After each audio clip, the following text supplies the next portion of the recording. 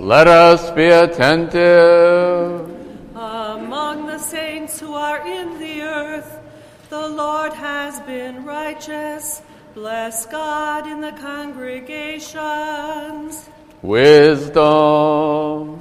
The reading is from St. Paul's letter to the Romans. Let us be attentive. Brethren, we know that in everything God works for good with those who love him, who are called according to his purpose. For those whom he foreknew, he also predestined to be conformed to the image of his Son, in order that he might be the firstborn among many brethren. And those whom he predestined, he also called. And those whom he called, he also justified. And those whom he justified, he also glorified. What then shall we say to this? If God is for us, who is against us? He who did not spare his own Son, but gave him up for us all, will he not also give us all things with him? Who shall bring any charge against God's elect? It is God who justifies. Who is to condemn? It is Christ Jesus who died, yes, who was raised from the dead, who is at the right hand of God, who indeed intercedes for us. Who shall separate us from the love of Christ? Shall tribulation, or distress, or persecution, or famine, or nakedness, or peril, or sword? As it is written, for thy sake we are being killed all the day long. We are regarded as sheep to be slaughtered. No, in all these things we are more than conquerors through him who loved us.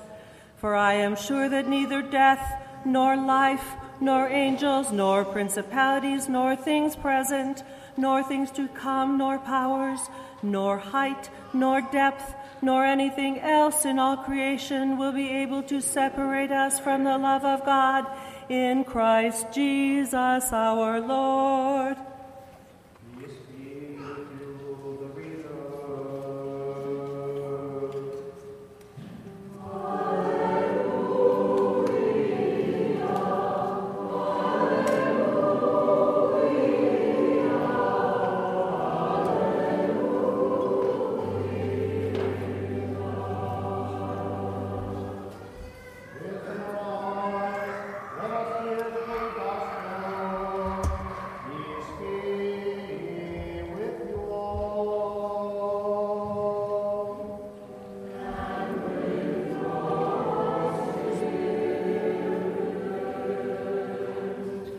The reading is from the Holy Gospel according to St. Luke.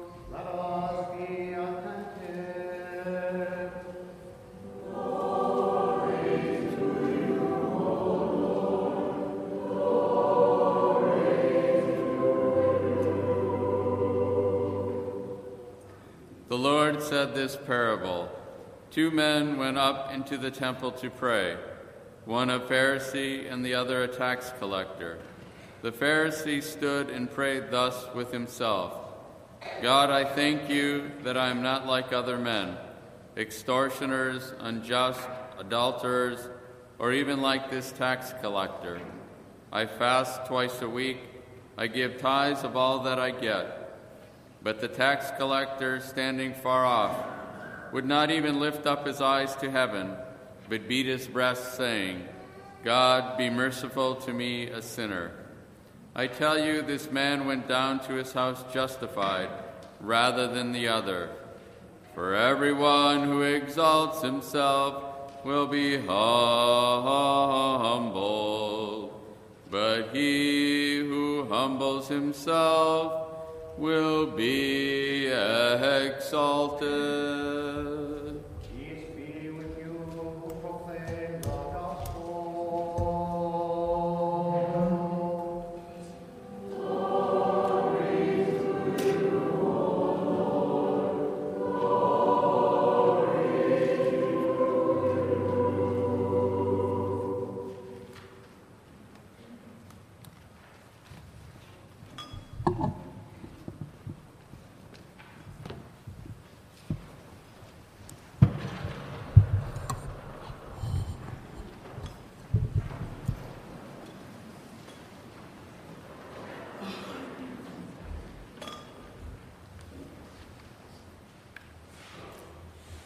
In the name of the Father, and of the Son, and of the Holy Spirit. Amen. I think if the Pharisee in this morning's gospel were to have a favorite song, there's an old country song by the singer Mac Davis that said, "Oh Lord, it's hard to be humble when you're perfect in every way." We began this morning's gospel reading from the 10th verse of the 18th chapter in the Gospel of St. Luke. The verse just prior to that, verse 9, which we didn't hear, reads like this and really kind of sets up the parable for what Christ is trying to teach.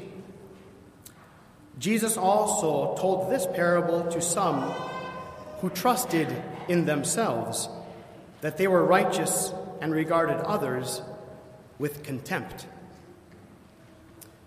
The Pharisee that we hear about this morning is really, according to the Old Testament book Ecclesiastes, the righteous man who perishes in his own righteousness because he relies on himself rather than on God. He believes his holiness, his good standing, and his righteousness proceeds and comes and has its origin from within him, rather than attributing anything good, anything righteous and holy to God himself. In fact, the most frequent word in his so-called prayer is I. I did this. I did that. Look at me, God. It's even interesting how it says that as he prayed with himself, as if he was directing all these words not even to the true and living God, but the God who is the figment of his own imagination, or again in praise of himself. The publican tax collector, on the other hand, never uses the word I. He offers absolutely no excuses and never even looks up to heaven. But he keeps his eyes on the ground, the humus, as Latin calls it, in his humility. The great father of our church and mystical writer, St. Isaac the Syrian, 7th century bishop and monk, wrote these beautiful words for us to contemplate this morning. He said, "The person who perceives his sins is higher than the person who raises the dead by his prayer. The person who sees himself as he truly is better than the person who has seen angels." I remember hearing a wonderful story from my parish priest growing up about St. Augustine, and a disciple of his came up and wanted to learn, of course, what is the highest virtue? What is the greatest good that one can do upon this earth to achieve salvation? So he said, "My father, St. Augustine, what is the greatest thing?" And he said, "Humility." He says, "Okay, very good, very good. So what is the second most important virtue that I must acquire?" And Holy Father Augustine said, "Humility." And he says, "Okay, fine. So what's the third then important virtue that I must have?" And St. Augustine said, "Humility," to accentuate the point of how incredibly important and indispensable that virtue is. I like the word virtue because in the Greek it's areti. We translate it as virtue, which is an appropriate translation, but areti can also mean something that is excellent, to strive for absolute excellence. So we can look at humility as not only a virtue, but something that is excellent, something that is not weak and powerless, but something that is actually very powerful. You don't usually equate that with humility, but that is indeed what it is. When we look at the publican, the tax collector, he does not trust in himself whatsoever, but he trusts completely in the all-powerful mercy of God. He places all of his hope, his entire life, his entire well-being into the hands of God. Of such despair, of such, let's say, relinquishment St. Isaac again said, there is absolutely nothing more powerful than turning oneself over into the hands of the living God. So if by humility we acknowledge that we are but earth, humus, in the hands of God, and finally let God be in control to create us and to fashion us as He wishes, to become clay in the great potter's hands, what could be more powerful than that? There's a wonderful story again from the Desert Fathers, St. Anthony the Great. One day he was at prayer and he was looking out at the skies, and he had this incredible and rather terrible vision. He reports that I saw all the traps of the devil spread out across the entire earth. And I groaned in myself and I said, who can escape these? But then I heard a voice telling me, only through humility can you escape these things.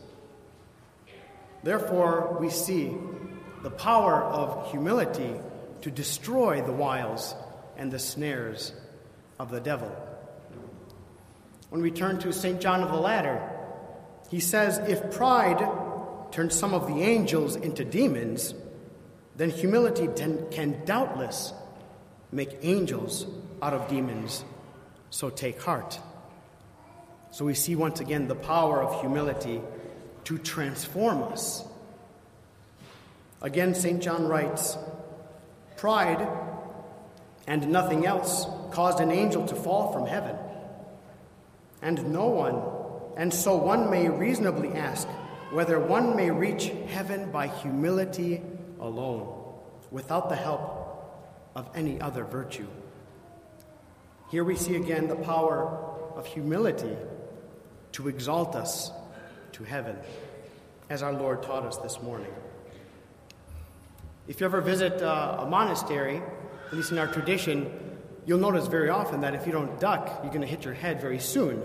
Many of the doorways are very, very low, and to enter into the cells and the corridors and things like that. And that is there, of course, for a reason, to keep one physically down a little bit, because our posture and the way we do things outwardly reflect and affect what is happening on the inside. Even to get into the Holy Sepulchre, the tomb of our Lord, you got to duck down and kind of squeeze through this lower door, because in order to follow our Lord wherever He went, His is indeed, we know, the way of humility. So the gate to heaven, my brothers and sisters in Christ, is not a large and a tall opening, but a narrow and a low one, through which only the humble can pass. Let us then humble ourselves like the publican before God and before one another, so that we may squeeze through to live in the eternal kingdom with our humble God. To Him be the glory now and ever, to the ages of ages. Amen.